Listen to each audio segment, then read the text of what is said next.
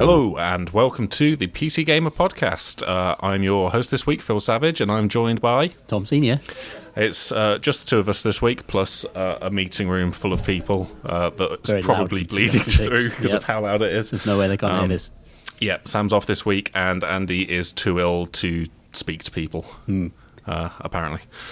So we've quickly played a couple of this week's new releases in a desperate hope to have things to talk about. So, Absolutely. do you want to kick us off, Tom, with it's What Remains of Edith Finch? What Remains of Edith Finch. It's quite the name. Yes, and it's about a woman called Edith who returns to the house of her childhood to rediscover some family truths, almost as though she had gone home, which is very much the genre that this game belongs to. So Gone Home, of course, if you don't know, is a game about walking around and opening drawers and reading your family's personal shit and until you know all that you've unpacked all of the family baggage and gained a new understanding of yourself and your family's predicaments. And the 90s Riot Girl movement. Even more importantly, that as well. So Edith Finch picks up this idea, but the house is really interesting and it's kind of a warren of secret passages and just beautifully rendered, like painted up children's bedrooms. And you're basically just sifting through your family's history in the form of little kind of books and notes that you find in these rooms that you don't simply read. You actually go into them and they become little kind of interactive skits of their own. Okay. So it's really taking the Gone Home idea and giving it an extra kind of layer of interactivity. Yeah, I was going to say, because I passed by your screen and you seem to be inside a comic book. Yeah, that's just one of the many surprises that awaits. So the game can just change its visual tone completely as you go into one of these diaries. And it's really this that elevates it for me and makes it more than simply a clone. It's something that feels like it's actually moving I'd call the interactive fiction genre on with be able to actually use video games' ability to change space and time around you in a way that films struggle to do. It's basically a kind of magical realism, which is always a literary thing, but it's actually realised in a video game form, which is really clever and really interesting. Even though the interactions themselves are very, very basic, you're only moving around, you're kind of pressing right trigger. It recommends using control pad. You're pressing right trigger to grab things and then kind of moving the sticks up and down to lift things and open doors and that kind of stuff. So it's nothing like taxing or difficult, but it gives you just enough of a kind of a feeling of grip on the world as though you are actually interacting with things and opening up puzzle boxes. Yeah, almost like that compilation of minigame sort of style, but with a narrative framework around it. Yeah, and a really strong one as well. And it's got a really nice, strikes a really nice tone between being somewhat sentimental but also quite dark and almost like it's happy to it's kind of a horror story as well. It's about all these generations of your family that you're kind of travelling through, and their kind of. I won't reveal what happens to them, of course, but you're essentially travelling through your family tree, and the game map isn't a map. A conventional map is just literally a drawing of a tree with all your family's names on it, going back a couple of generations, and it's these stories, entwining stories that you're uncovering as you're moving through the house. And I really like it. I wasn't expecting to like it at all because I've grown bored of that type of game. To be honest, it was novel when Gone Home came out. Yes, and I really liked Dear Esther.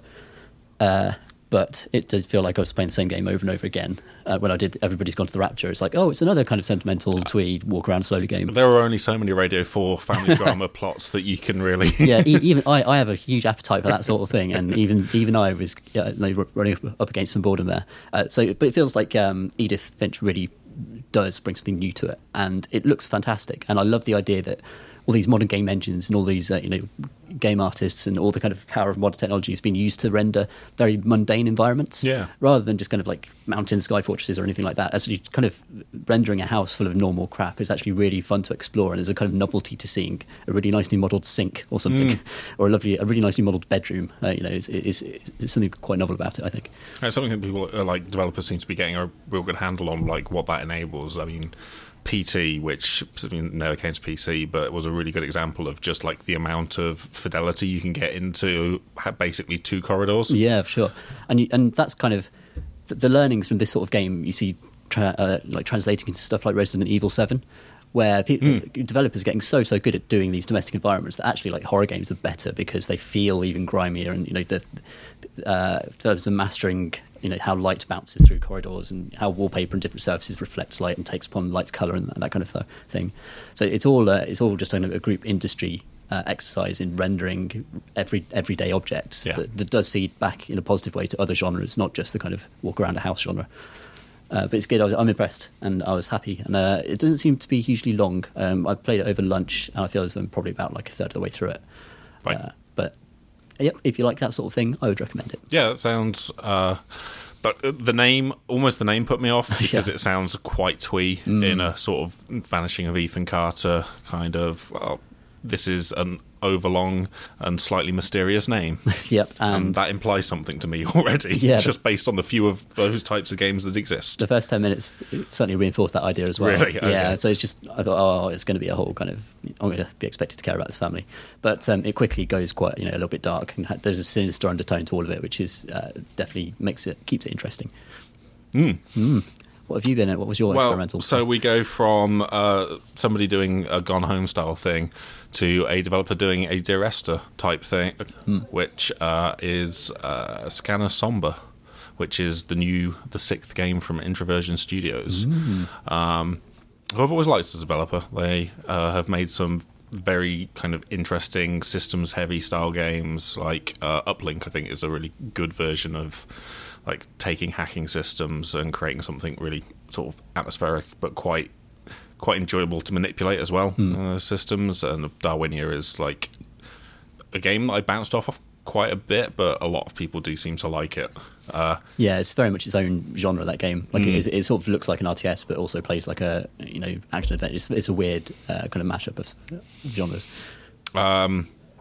Scanner Somber is kind of more traditional in that it is a game about walking about a cave and story happens around you. Sort of very, very light touch, mysterious story that you sort of piece together, kind of.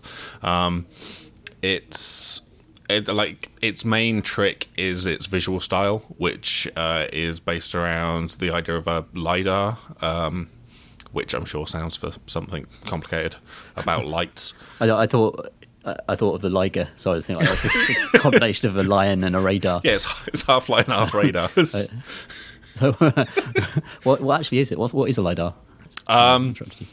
It's a device that you point at objects and it leaves a light on something it bounces off. This is represented like you get out of a tent in a cave in pitch blackness. You can sort of see your tent and nothing else, and like a thing over in the distance, and it's basically a VR headset that you put on, and a kind of touch controller style thing that you use to shoot these lights at the walls and stuff, and it leaves an impression that you can see based on.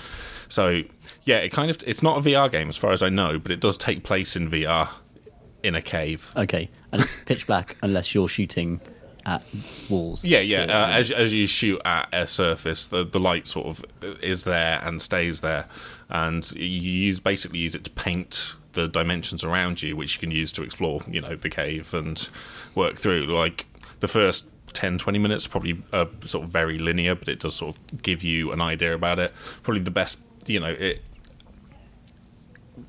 thing that makes it work is that it's quite good about your depth and distance from the light source. Like anything that is close to you is red, and it gets blue as the distance increases. So you do get a really good sort of sense of 3D space and the depth of the place, despite everything being this kind of very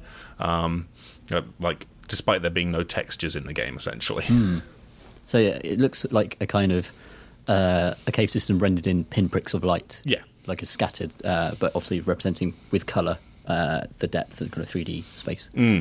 Which is that a novel way to explore? What does it kind of allow you to do that normal just looking at things wouldn't? Well, I mean that's something that later that sort of starts to feed back into kind of exploration puzzles where you do have to pick your way through like quite a sprawling large cave system.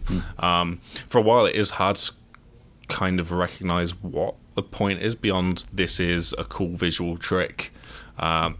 It was developed as a prototype alongside like a bomb disposal game. Both were showed at Rezzed a couple of years ago, and I think there was enough sort of feedback saying, "Oh, this is cool," that it became something fuller.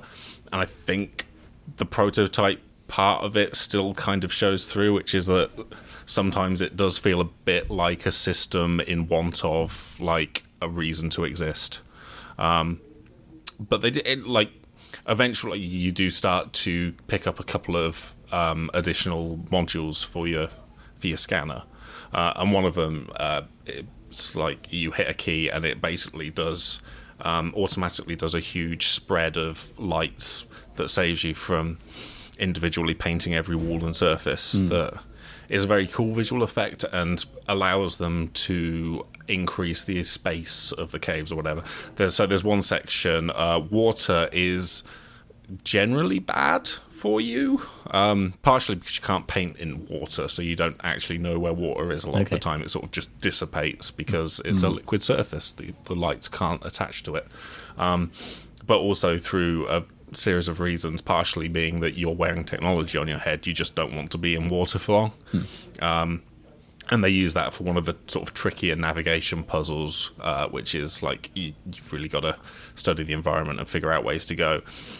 And sometimes that works, other times that feels a little bit tedious, like just trying to you're essentially, it's not so much a puzzle as you're looking for the one correct path.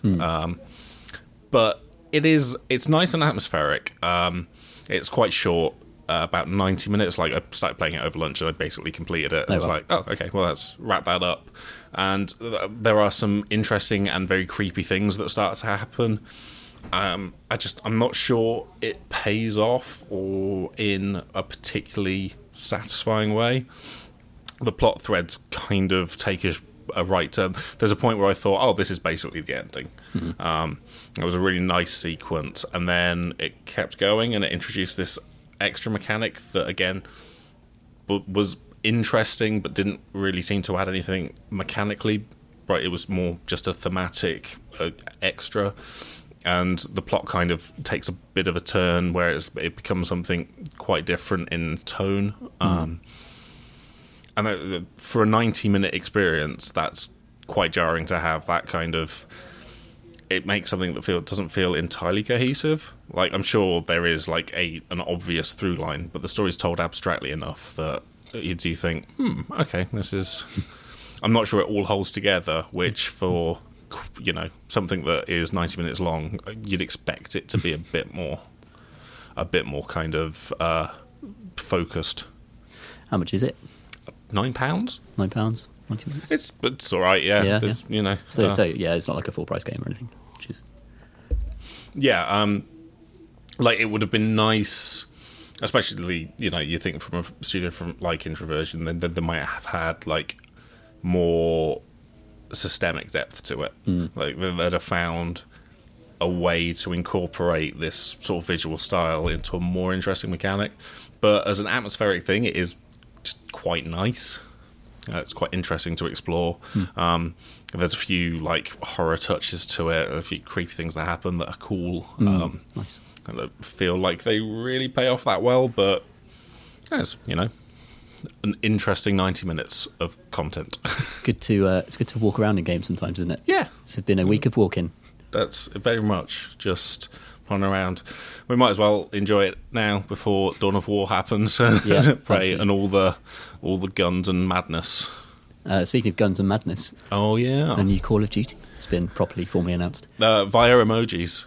Really, the initial tweet for the live stream was globe emoji, explosion emoji 2.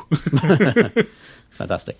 Well, truly communicating with the modern audience there, which is interesting because actually going backwards to the series' roots.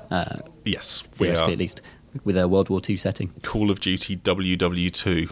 Just a slightly clunky name. It's easier to say World War II than WW2. Is it better than Battlefield 1?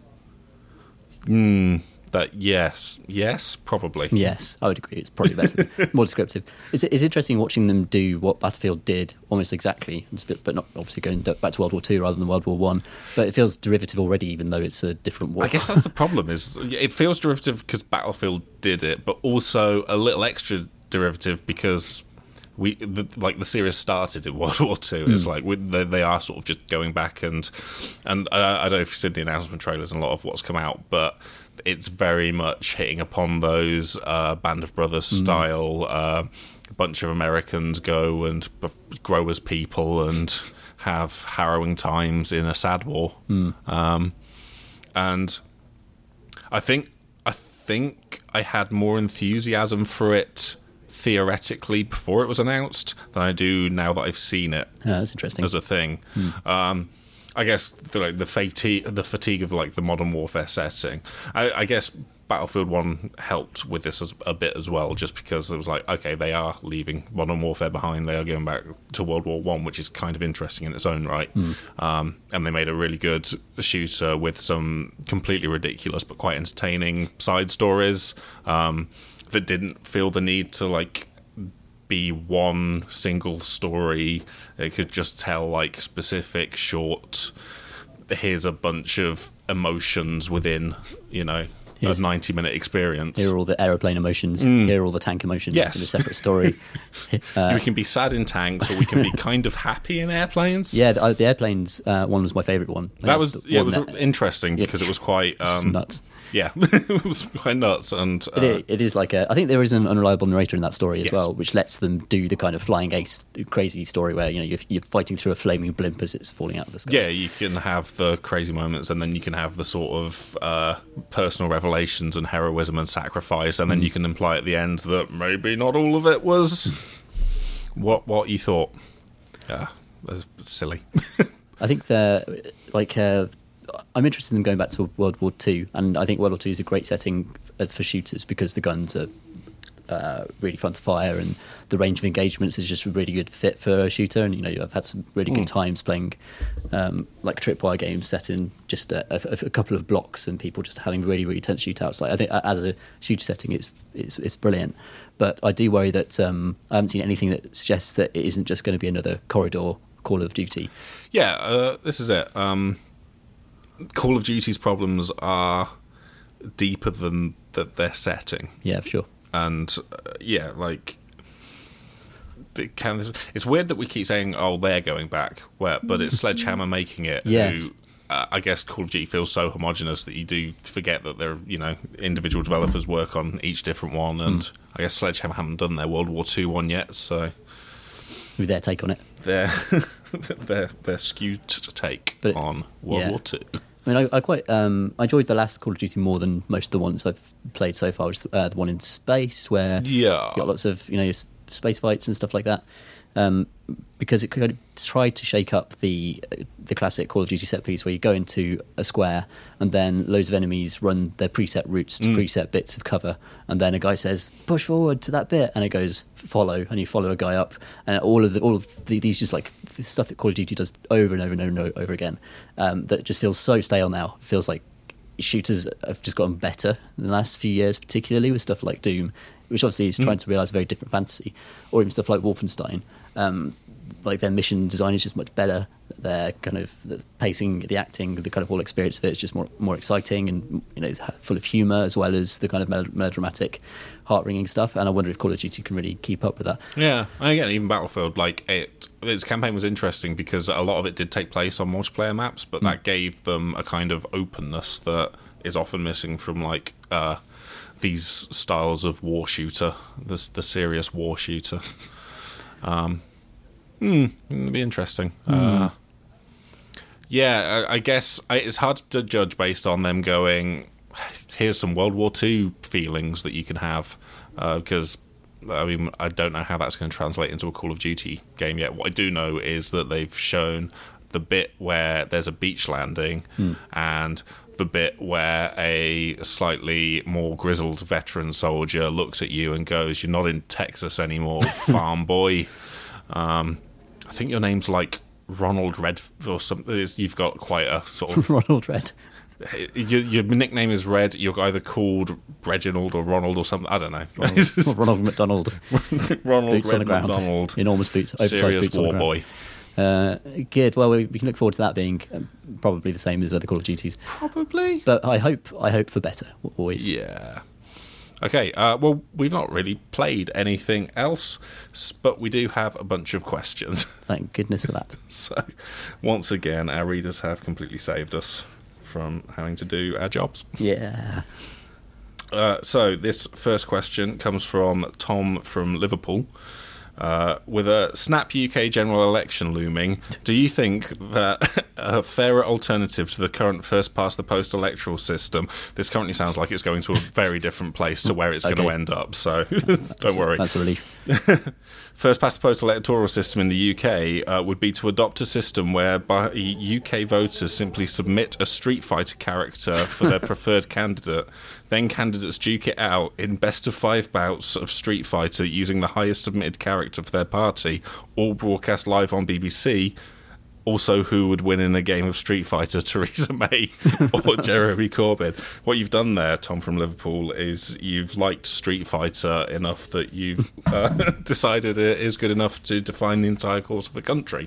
Which is a bold move, and potentially fairer than a first-past-the-post election quite, system, I mean, it's pure meritocracy, isn't it? I think in terms of who is better at a very specific meritocracy, very specific set of skills required. But maybe what I really look for in my leaders is just a really good twitch instinct. The ability to react in microseconds and to break a combo, to break an aerial combo and stop being juggled out of Parliament, and indeed the knowledge of the ability to trap someone in the corner and really, hit home the victory when they're on 1% health is something that would certainly be useful in international relations in this difficult time. That's true. What about the beginner factor, though?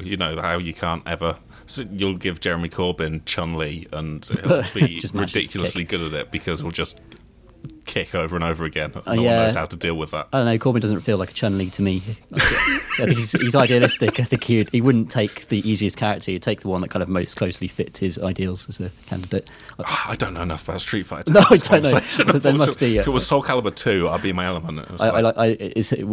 We both don't know enough about British politics or Street Fighter, and yet we still chose to answer the question, which is brilliant. But hopefully that at least gives you a clue as to what we think. Trying to think of any other game-based is there a better game? Like, what if someone ran a really good Civilization campaign? Yeah, I mean there are literally empire-building games where you can test these sort of things. There's a game called Democracy 3 that exists. Yeah, it's like just do that, run that for a year or so. I think if I was allowed to see Jeremy Corbyn and Theresa May's Crusader Kings 2 campaigns, that would tell me a lot about their personalities. That would tell a lot about them, wouldn't it? You'd really understand how they ticked, I think, after just going through one of them. How many children has each character killed in Crusader Kings in order to retain the purity of their lineage? These are the polls that this is the sort of polling I want, not the traditional sort. You get a lot more out of a person than just a basic manifesto. There you go. The future of British politics is in safe hands. The fate of virtual children. The next question comes from Stickman, who simply asks, what has been the most cringeworthy moment that you have ever had to experience in a game? Which feels like a wide topic. That is an interesting one. There are a lot of the obvious standards that sort of become memes, like the press F to pay respect. Speaking of Call of Duty, that was one of the recent. Lots of weird button prompts. I have to say, we mention it a lot on this podcast, but Quiet's whole deal. Her whole situation, I still find just absurd. Partially because it is, absurd Kojima bullshit, but partially because Kojima did say that once we found out, we would be ashamed of our words and deeds. Ashamed of our words and deeds. That is probably the most cringeworthy stuff, actually. I love that the outfit unlocks for her aren't... Oh my god, that is actually worse, is her covered in blood. Just amazing. I was keen to eat, but I am completely drenched in gore. Sexy. Is this better? I don't know. So confused. So again, I'm having sad feelings about war, but not in the way. And other feelings. Can't entirely process. Yeah, that's a really good question. Nothing quite springs to mind. There's bits in, like, I remember playing Sleeping Dogs, and there are like massage parlours that you go into for stat boosts. Yes. And, like, you don't see anything, but it's still just like, oh man, come on. We've both been playing Yakuza on PS4 Yeah. recently, and that has some incredibly, cringy mini games, which sometimes I guess you've just got to go. Yep, there it is. That's still, I guess, what Japanese game design likes. Yeah, I guess those are some cringy moments. I'm sure there's plenty of others that you just kind of get used to it after a while. Dunnikin asks, question for the pod. With Tony leaving to work on a game and the success of Tom Francis, writing about games inevitably sows plenty of ideas for making your own. If you were to leave games journalism to create your own games right now, what type of game do you see yourself making? Good question. Maybe some sort of mad Tamagotchi comeback. It's about time we brought back. Is that what we're doing? Yeah, that's what. Tamagotchis. They were terrible, but what if they weren't? That's my thesis. What if Tamagotchis were good? Yeah, you could have a little kind of. They used to have like little games where they're like sandbox games where you'd have puppies and stuff like that. Yeah, Nintendogs and Yeah, and there did used to be PC equivalents, but you could have like a desktop pet, which that used to be a thing in like 1999 or something, and they used to come for free on dodgy demo discs with magazines, and maybe that could you have a pet emoji that you fed other emojis. It's kind of amazing they don't have that, given that everybody has phones now, and Yeah, surely like just live on there. Yeah, that you could have something live on. Yeah, okay. The future is clearly the deep past of 10 years ago. Exactly. When we all had an irritating pets that needed to be fed every you should have you have the irritating pets that basically live on all your devices, and you feed them your tweets, and tweets that have more RTs and fabs are more nutritious, are more nourishing to it, and it changes form based on your social media ability. It'd be amazing if more fabs are more nourishing, but more RTs are quite fattening. There, it's become this enormous RT blob. Imagine Andy Kelly's virtual. It would pet. be a monster. It would be like a tyrannosaur. Maybe that's why he had to delete the deer tweet. It was just too much. It was just too fattening for too much. The creature would become too powerful. How about you, Phil? I guess the thing that intrigues me, we were talking about it earlier, is like the balance right now between, I guess, size and depth of world. Some people are just going mad and they're doing the Mass Effect Andromeda thing where they just make endless content, but it's actually quite... there's not a lot within it, whereas, you have these games like... I guess Yakuza or Dragon Age 2, all the best games where it's one city and... there's just a lot going in there, and I think I'd really like to see like an immersive sim with like traditional immersive sim style systems. It's a proper stealth game, and there's lots of ways to do various things set within a kind of hub area, but they push the depth like as far as you can within that, and we don't have like the sort of Deus Ex thing where you have like these pretty neat but quite small hubs, and then they keep going out to different areas just to have a mission experience. I'd quite like to see just how far you could take an open world space as a narrative thing, an experimental narrative. Yeah, and also like a town game where the town is actually just full of a myriad of possibilities, kind of short but broad. Interesting. It feels like because just over a couple of days, like a space like that could change quite. If there was like a time progression element within it, there's a lot of scope, I think, for things to sort of shift around. And yeah, I think the closest thing I played to that is probably Pathologic. But right, yeah, of Pathologic course. is nuts. But maybe like a sane version of that. Yeah, like Pathologic, but it's like not disturbing. Yeah, to your health and mental state. I think there are some like really interesting ways to experiment with like time in games, and even something like what's that adventure game on the train? The one where I think Last Express. That's it. Yeah. Yeah, it's great. That's a brilliant kind of real time where you just exist in a space and the characters move around you and kind of brush past you. Exactly, and then this idea that if you're not in a certain place at a certain time, then the thing will just happen and you've missed it. I think it would be really interesting to like a really good way of creating a system in this space where inevitably you're going to want to replay it because there are just other things, other possibilities that can happen. Yeah, I think players are getting more and more used to replaying games as a way to get more stories. So Nier Automata is a recent example where it's just expected that you play it through at least 3 times. And it feels as though if you kind of told people that this was the thing you need to replay a lot to get the full picture, I think people would. I think people would be more accepting of that now than perhaps a few years ago. That's it's weird, like there are some near it just sort of felt natural to go back into it, even though the second playthrough is probably the weakest because it's mostly the first playthrough again, and you've got to get through those first 2 to get to the real sort of meat of the ending. Yeah. But actually, maybe Tamagotchis is better.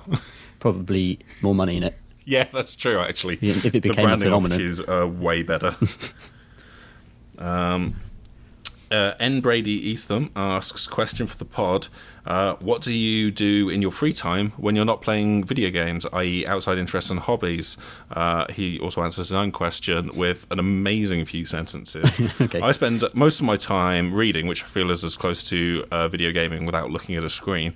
I also spend an inordinate amount of time holding in farts whilst with the girlfriend. Sometimes I'll walk into another room and close the door just to fart on my own for a while. That's a hobby. There's listed as a question about hobbies. It's a pastime. It's an enriching pastime. Just leave the girlfriend because I need to go to another room for a bit to engage in one of my hobbies. You're always just delaying the destruction there because, like, the fart's not going to be in that room and someone's going to have to go in that room. That's it, yeah. I guess unless you've got a custom room expressly for that purpose. Heavily ventilated shaft that you retreat to every few hours. So I don't know. Well, video games obviously take a lot of time to play, so that's probably most of it. I got back into collecting Warhammer and painting little dudes recently. That's really relaxing. Feels more wholesome in some ways, but it's because again it's that lack of screens, isn't it? I think that's it. Yeah. As where, especially if you're just working in front of screens 8 hours a day, being able to go home and do something quite practical with your hands is nice. How about yourself, Phil?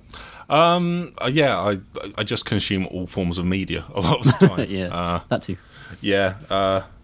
So music, books, just bad TV, wrestling. Yeah, wrestling's good. I need like a proper hobby that isn't just entertainment being piped into my eyes. Start making Philtown. Yeah, that's what I'll do.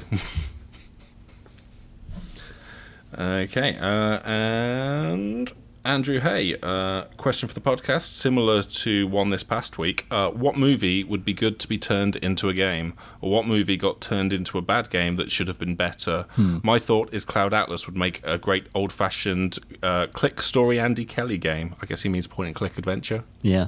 I don't know why Andy Kelly's responsible for that. It's called Andy Kelly games now. Yeah. Thanks, Andy. Would Cloud Atlas make a good point-and-click adventure? I don't know. It didn't make a good film. Really didn't. I had to get so drunk to get through that film. I'm so glad that Sam and Andy aren't here right now because it would be objection after objection. But that film is a mess. Really? Do they like it? Yes, they are fans of the film Really? experience, Cloud Atlas. Well, yes. we need to duel this out in the pub, I think. Yes, clearly. For another time. That's shocking. Hot takes right there. So messy. Yeah, that would be... I don't know how you do that as a point-and-click adventure. No, the thing about Cloud Atlas is that it expressly uses the form of a book to do interesting things with time. And it feels like if you're going to pick any book, a book that is about being a book is probably the thing you don't want to try and convert into any other medium.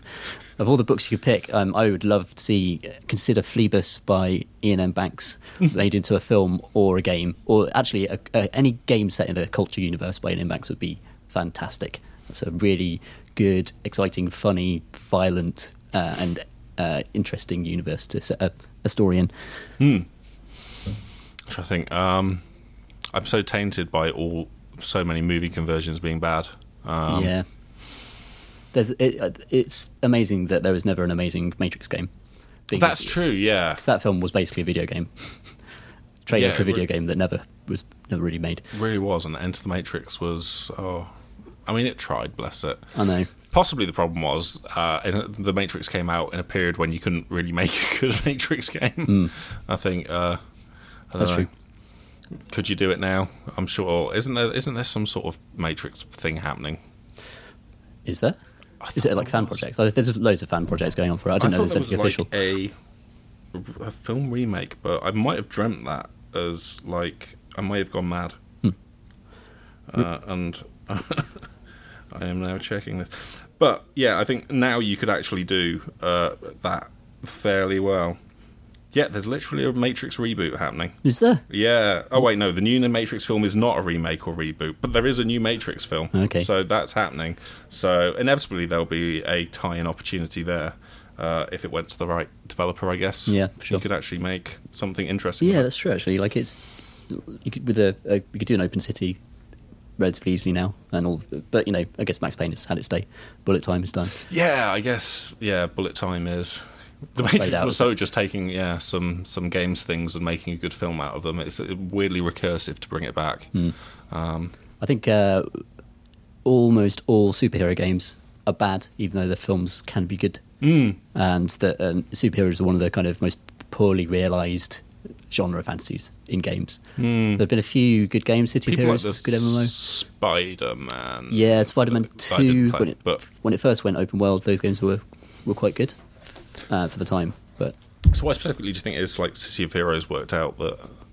I think it wasn't weighed down by any licenses, and it kind of thrived on people being able to create their own superheroes, which is what you do when you're like 11 years old and reading comics. Is that you start doodling your own superheroes, and it taps into that instinct really well. It did a good job of creating a sense that you were still heroes, even though like almost everything you saw was a hero, but every time you saw a hero, it was some crazy, like, in-depth vision that someone has had, and it made other player characters really interesting.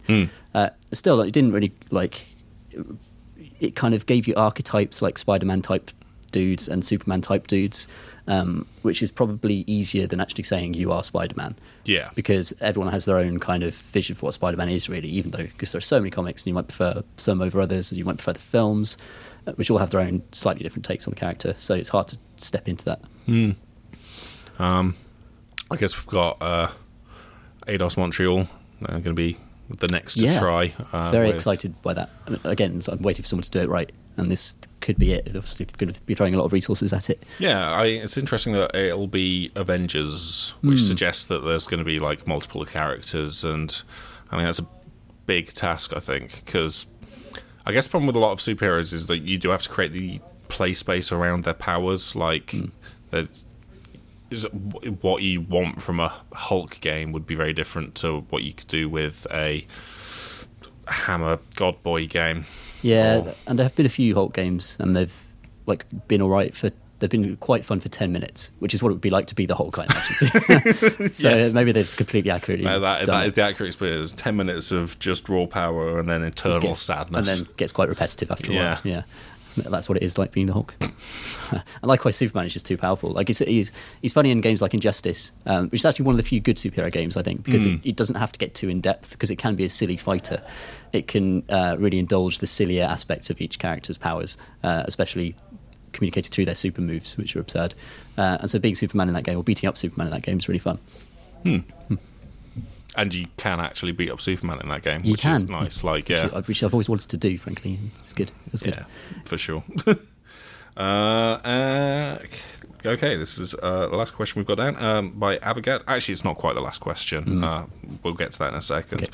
Avogad says, I've been playing a lot of Rocket League 1v1 recently, and it's definitely one of the most stressful things I do for fun. However, it's not even close to my StarCraft 2 days, where I found myself finishing ranked games dripping in sweat and filled with energy as the adrenaline in my body mistakenly pumped into my system, thinking I was in some mad fight and fight situation slowly dissipates.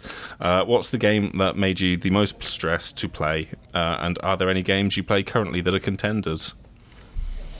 Good question. Company of Heroes multiplayer is always really stressful, because that's just a barrage of noise and the knowledge that a tank is going to turn up within 5 minutes and that you need to build some anti-tank, but the anti-tank keeps getting sniped, and oh my god, what happened to my infantry squads, and I need to capture this point. And it's that, but for 45 minutes. 1v1 strategy games really are good for this. I used to be terrified of going into Command & Conquer games just because I was a child and very nervous about these things. Which is weird, because they're like the most faceless games. I mean, you're fighting a cluster of enemy units, and there's no chat or anything, but it's still somehow like it's such a test of your mental acuity that I guess that's it. Yeah, it feels quite personal. It's almost like an IQ test as well as a competitive. I think that's definitely it. Like, you know, you're going in and you're asking, God, what if I am stupider than everybody? Am I stupider than this person who's walked in with me? That man is smarter at tanks than me. Yeah, that's something quite personal about that. I don't know why. I feel wounded when I get out-tanked by a person. Are you getting the same feeling out of Dawn of War 3? No, I'm enjoying it because I've been in the open beta and I've played a lot of it and no one else has. So if you're on the kind of winning side of things, which is not due to any skill on my part, but just knowing the units a bit better, then it feels great. But I imagine the super hardcore, as we record, in fact, the game's going live. Yeah. So the servers will be filling up and I'll be getting into the actual public over the weekend. So, yeah, this weekend is your chance to sort of play it and be good if you've played the open beta before everybody learns what it is and can out-orc you. I'm going to use it as a brief ego boost. And then as soon as it starts going wrong, I'll play a different game. It's like the time I played Titanfall against a bunch of game journalists and was pretty good at it and thought, wow, this is the best game. I'm so good at this. Yeah. And then I jumped in at launch week and it was like just being punched in the face repeatedly by my own inadequacies. I'm trying to think of anything else that I find incredibly stressful. Like, not even Rocket League, really, which I think I don't play games to be stressed out. I think is my secret. It's an excellent approach, I'd say. But some people love that. Dota is an incredibly stressful time. I could never do Dota. We played Dota together for a feature once, which listeners may remember. We played Rock Paper Shotgun, and Chris Thurston, who's the person who's played easily the most Dota on the team and actually knows about that game, was kind of the general, and he was our trainer. And Sam got more stressed than I think I've ever seen him, and he's a magazine editor who has to be stressed quite a lot. Yeah, it's like his job is to be stressed once a month, but this was everybody, whole new level. Everybody got very stressed during that, including Chris, who I think was angry at himself and possibly us. The only one who didn't seem to care was Andy, who had decided, I think, a long time before we got into the match itself that Dota wasn't for him, and he didn't entirely care. He was going to make his sniper shoot things, and if it went well, that was fine, and if it didn't, he still got to go home. But for the rest of us, we had to go and eat meats at a local restaurant to sort of calm ourselves down from... It's the PC Gamer kind of tradition, isn't it? It was the saddest I've ever been in grill stock. Oh no! Since they changed their menu. It's gone downhill, that place. That's... Every time in there is now sad. Right, the final question, speaking of lunch, is from Samuel Roberts, who just asked, how was monthly munches this month? It was a weird kind of dribbly curry with very wet rice. To explain, Future, our company, once a month gives us free food. In the cafeteria. It's usually a little bit disappointing. Today was no different. But thank you for the free food. I skipped it, but still, thanks, Future, for the free food. You also get a free drink, and I think that's the best part of the deal, is you just get a free can I of don't the like thing. Fizzy drinks, so I get a free bottle of water. No, that's incredibly disappointing. What a down note to end on this week. Slightly shorter podcast, but I'm going to blame Andy for that, for being too sick to talk. How dare he be too sick? We'll be back next week with talk on everything, I'd imagine, which is what Andy's been playing this week. Yes. And looks really weird. It looks very strange. And play that. Probably some Dawn of War, given that it'll be out and people will be talking about it. Yeah. I'm really looking forward to seeing whether it takes off or not, really. It's for the first RTS for years that's really come out. It's... I'm going back into talking about things now, but that's fine. It's been really weird seeing the community react to that. Yeah, definitely. There seems to be a lot of people who are angry at it. I'm not entirely sure why. It's because it's it's because the word MOBA is like a cursed Yes, that's word. That seems like a mistake. I've seen the word MOBA bandied about a couple of times, but it's not really that. No, it's really it's a mashup of RTS with MOBA elements, and it is like we played some 3v3, and it is about huge armies clashing. Yeah, it was mostly just an RTS. That was. Yeah, and it helps if you can use your hero units, and the hero units are important, but it's very much an RTS as well. Like if you don't play the RTS part of the game, you're gonna lose. The hero units are important, but they do seem akin to like just having some of the bigger, more expensive units in a standard RTS. I guess the power core thing, like the general setup, does feel quite MOBA-ish, but really that's just quite a clever endgame system, because it's just okay if you're losing, that's the moment we call it, as opposed to we've got to find your one orc who's hiding in a corner, or well done to Trollus, you've built a building in a random corner of the map that we now have to find and destroy. All of those kind of really irritating RTS things, like so in StarCraft everyone would GG just out of kind of agreement that the game was over, whereas this is maybe a more climactic and elegant way of ending games. Plus, it doesn't really feel like a MOBA on the maps, where there are like there's one power core, but there's like 2 turrets and 2 ways into the core, and actually they become much more conventional RTS maps.